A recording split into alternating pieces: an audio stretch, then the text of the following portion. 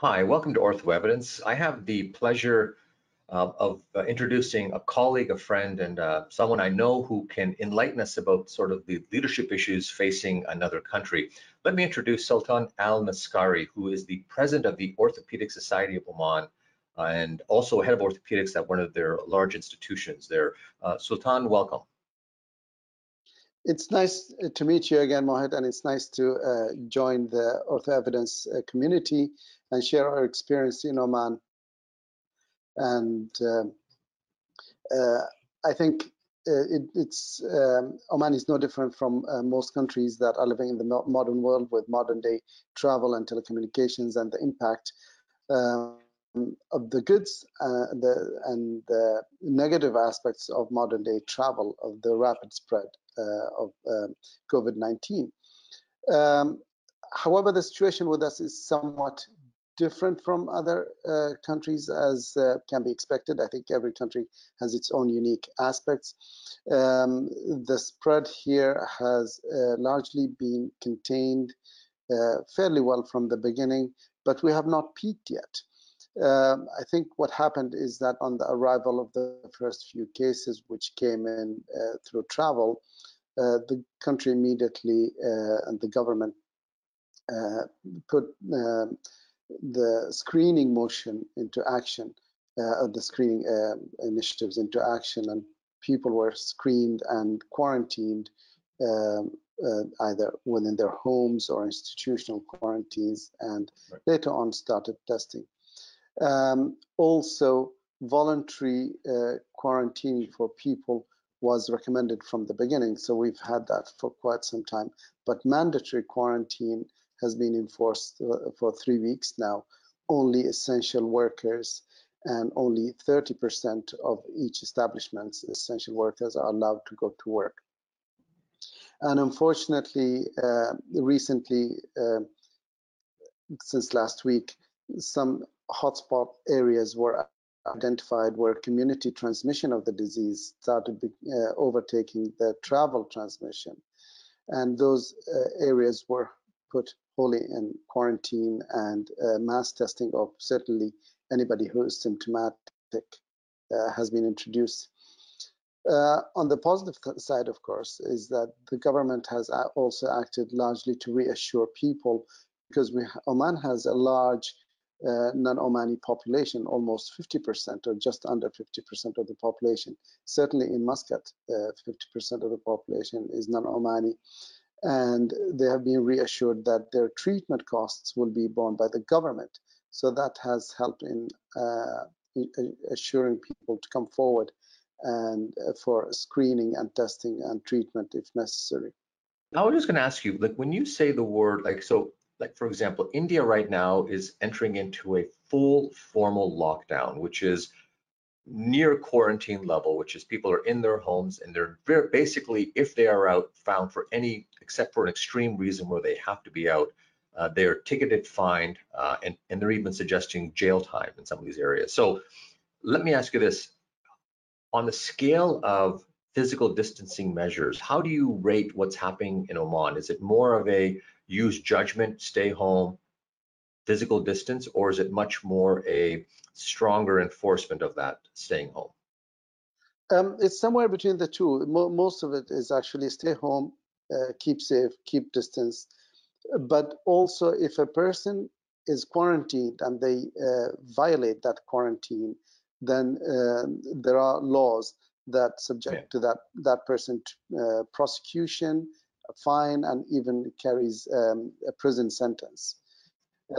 Also spreading false rumors, because a lot of false rumors have taken hold, unfortunately misinforming people and sometimes frightening people. The government has taken action against that. But we are in lockdown, but not fully, completely locked in your house yet. No, fair enough. Yeah. So how is this, I mean, you know, you are currently president of an orthopedic society. You're also head of Department of Orthopedics. Surely orthopedic care and orthopedic education has been dramatically changed. I mean, I imagine anywhere from shifting to canceling meetings, virtual conferences, but at the level of the hospital, What's happening? I mean, how much have things changed? And under the understanding that it's likely that if you're in this moment, you're likely also facing major restrictions in who's getting procedures and who ultimately is going forward with emergent surgery. Can you give us a flavor of what's happening in the hospital system? Oh, absolutely. Our hospital is one of the larger hospitals in the country, and of course, it also has been assigned as a COVID-19 receiving hospital in association with other hospitals. So for now, a month, no elective surgeries have been allowed, and only urgent procedures where there is a clear advantage of operative intervention over non-operative treatment. Certainly, any procedure that might require intensive care unit admission has to really be justified and discussed with other colleagues, the anesthetists and the infectious disease team that's leading the campaign.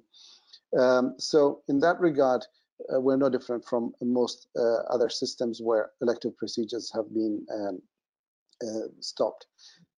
In terms of trauma, we're taking in traumas, but of course, with the lockdown, a lot of the heavy trauma has stopped, except for the odd case where somebody who's irresponsible goes and maybe crashes his motorbike or so, usually young people, but that's rare. Other usual low energy trauma and so on is going on. What we have noticed is actually, and this is, I don't know, it has been replicated in other hospitals as well. Even traditionally domestic trauma of the low energy insufficiency fractures have gone down dramatically in our experience. What's different between Oman and most of Western Europe and Northern American countries is that we don't rely heavily on nursing homes. So elderly people usually stay with the extended family. And we think probably might be the fact that their sons or daughters are spending more time at home, probably taking more care of them. So that might have impacted that. That's an area that we have noticed, and we're going to audit and gather data on. On that point, Sultan, let me just dig a little deeper, because you're right. I mean, the one thing that we have seen in other countries has been decrease in multiple trauma, simply because there's no one on the streets. But because there are still nursing homes and and rehab centers for that fragile elderly population with osteoporosis, we are seeing continuing hip fractures. The difference has been hip fractures are coming in, or insufficiency fractures are coming in, COVID positive, and that becomes the new challenge, is how do you manage those people?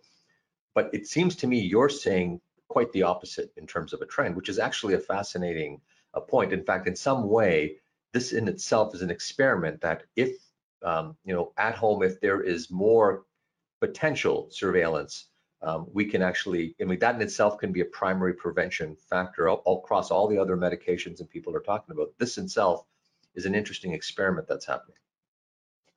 Absolutely, and you've put it there in better words than I could, which is surveillance at home. And the other thing that we notice, of course, and because of the extended family culture that we have in Oman and many of the Eastern countries, I think, is the moment that the public media, mass media, reported that the elderly are the most vulnerable to this virus. Most families actually cocooned their elderly, and as a result, we have not admitted a single patient, elderly or otherwise, that needed surgery who is COVID positive. So that's a different experience that we have in Oman. Wow. Yeah. Yeah, that's a dramatic difference. Yeah. Absolutely. We have COVID patients in an isolated ward and separate ward, and we have I think they've admitted 1 or 2 patients in intensive care unit, but they've all been discharged. So that's another thing that we're noticing, that we don't have as high an admission rate in intensive care. Also, the community rate, we don't have the exact data for the whole population because we have not tested everybody, but the overall incidence of COVID-19 cases in Oman until today is 813 confirmed cases. And Okay. the total population of Oman is about 4.5 million. So that's quite a low carry rate. And Right. most of those cases, I would say over 90% are in Muscat. So even if you put that within the perspective of the Muscat population, that probably comes down to less than 1 in 1,500 Yeah. cases of carrier cases of COVID-19. But that's, of course, we haven't tested the whole population. But those two things that stand out is that the reduction in the low energy insufficiency trauma, and the fact that none of these patients is a COVID positive. So That's our results. fascinating. Yeah. And let me just take it one step further. So right now, even though there seems to be relatively under control. I mean, if you look at other countries, you look at what's happening in Spain, look what's happening in Italy, US particularly, and even in France right now. I mean, they are in a crisis mode and trying to various stages of the crisis. You have suggested, I thought I heard that you had suggested that for at least the next several weeks, there'll be no elective practices in the hospital. So you're on this sort of triage of only the most urgent and emergent cases come through.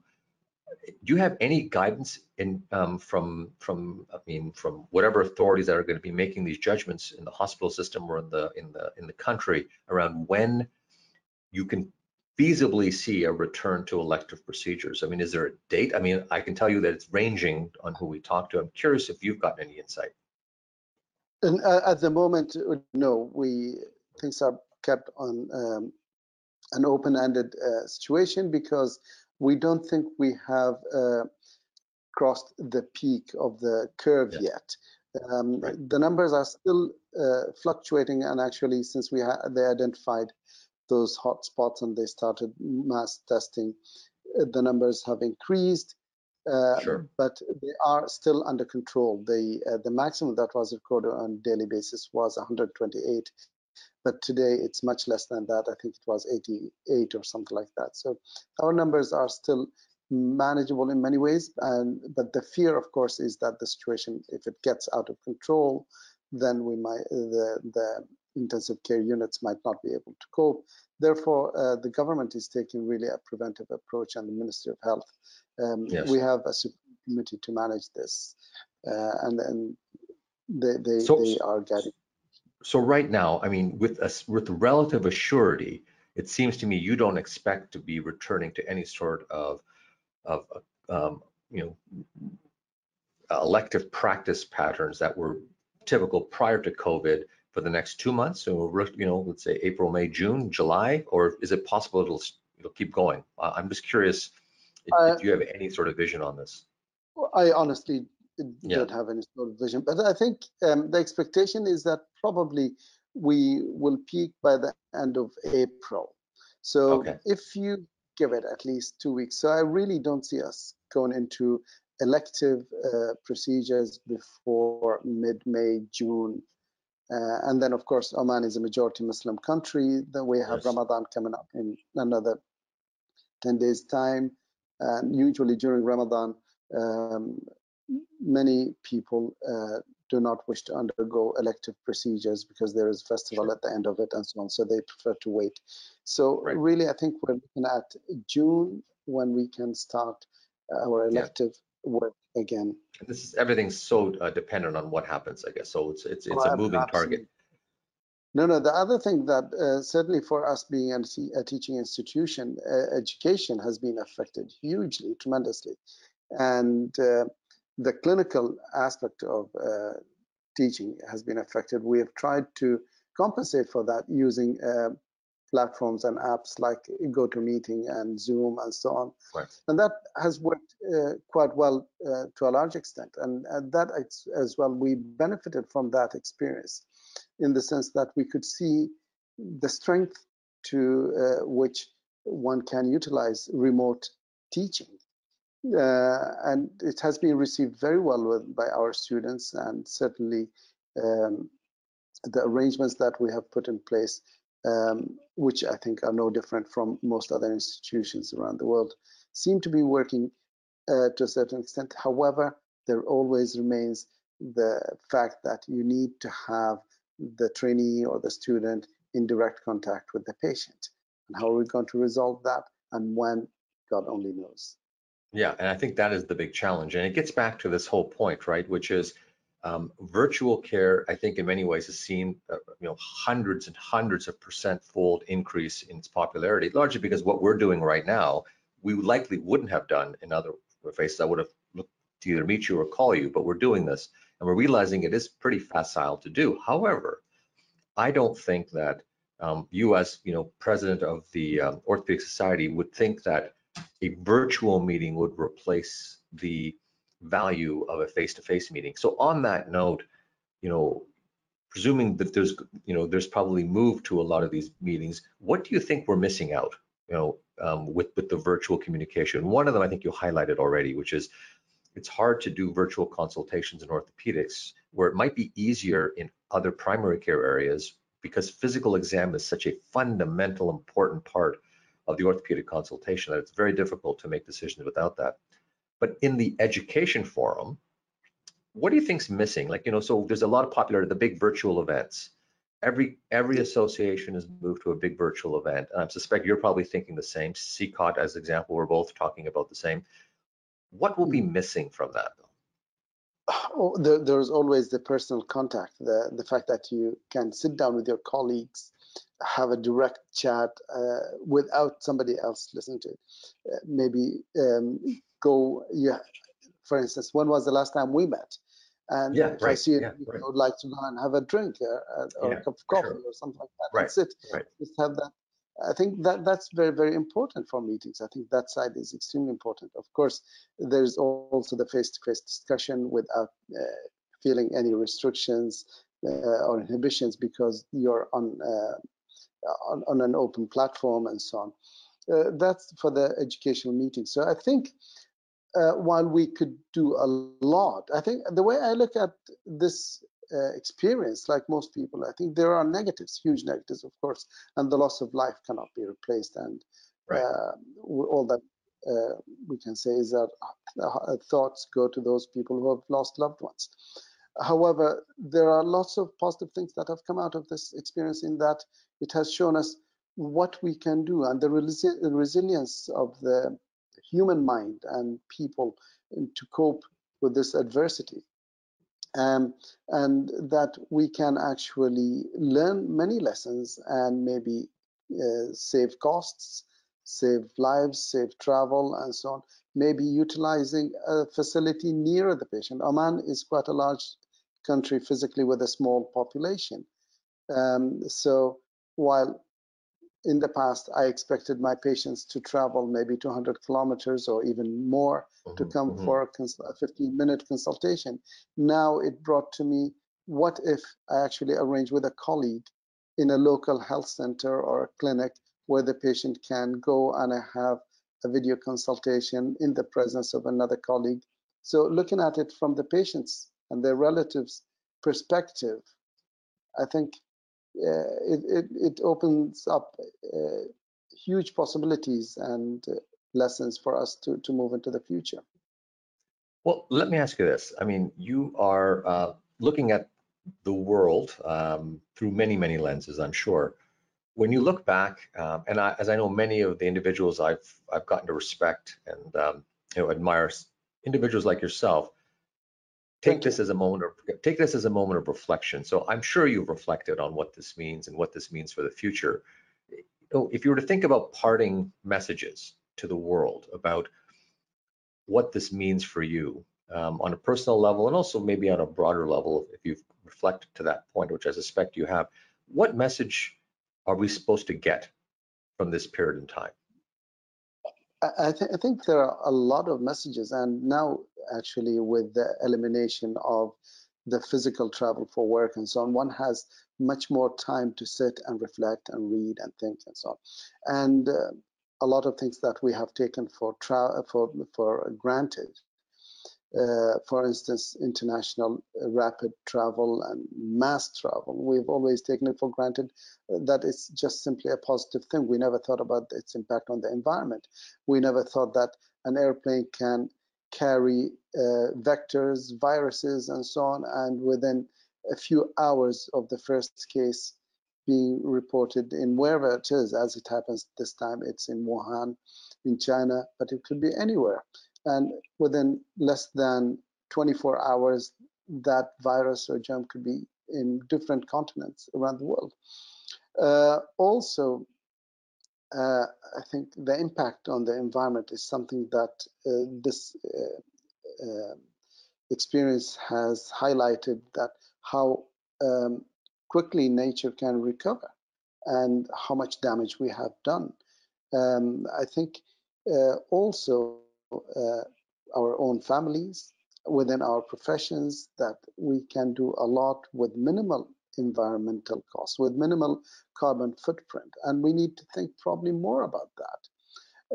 In terms of education, probably recording, keeping our, documenting our talks, our lectures, our cases and so on for people to access.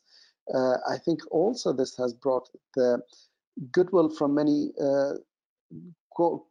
corners where organizations, companies that, given the circumstances, we are giving you free access to your knowledge that in the past. And I think if we continue in that, that's probably something that will be, it's a positive thing that will come out of this experience. On the other hand, it has shown that how much ill prepared with we were on coping with something like a virus. And this has been highlighted, of course, initially by Bill Gates, and I think you've quoted him on that and in your nice article recently, and you'd share that. And the real enemy is pollution, is germs and so on. And we are spending a lot more money on weapons to kill each other instead of actually fighting things that actually are a threat to all of us. And this virus has exposed the vulnerability, even the most powerful people, the most wealthy people, the most famous people around the world, along with the poor ones. And I think it has given us and our leaders more than anyone else time, an opportunity to reflect on where to prioritize our resources. Well, I mean, when I look at this and I hear you speak, I think I reflect on so many insights that you have that I don't think often get the time of day, because we're so caught up in the crisis and the misinformation and the info epidemic of misinformation, that it's nice to actually have a moment of clarity with a colleague and a friend. And I can't thank you enough, Sultan, for taking a little bit of time and giving us some insights from Oman. Thank you so much. Thank you very much. And I actually thank you as Mohib Bandari and Ortho Evidence for actually countering that misinformation by putting the evidence available for all of us to go through. And I really cannot thank you enough for all that hard work and your team. It has been a real pleasure. Thank you, Mohib.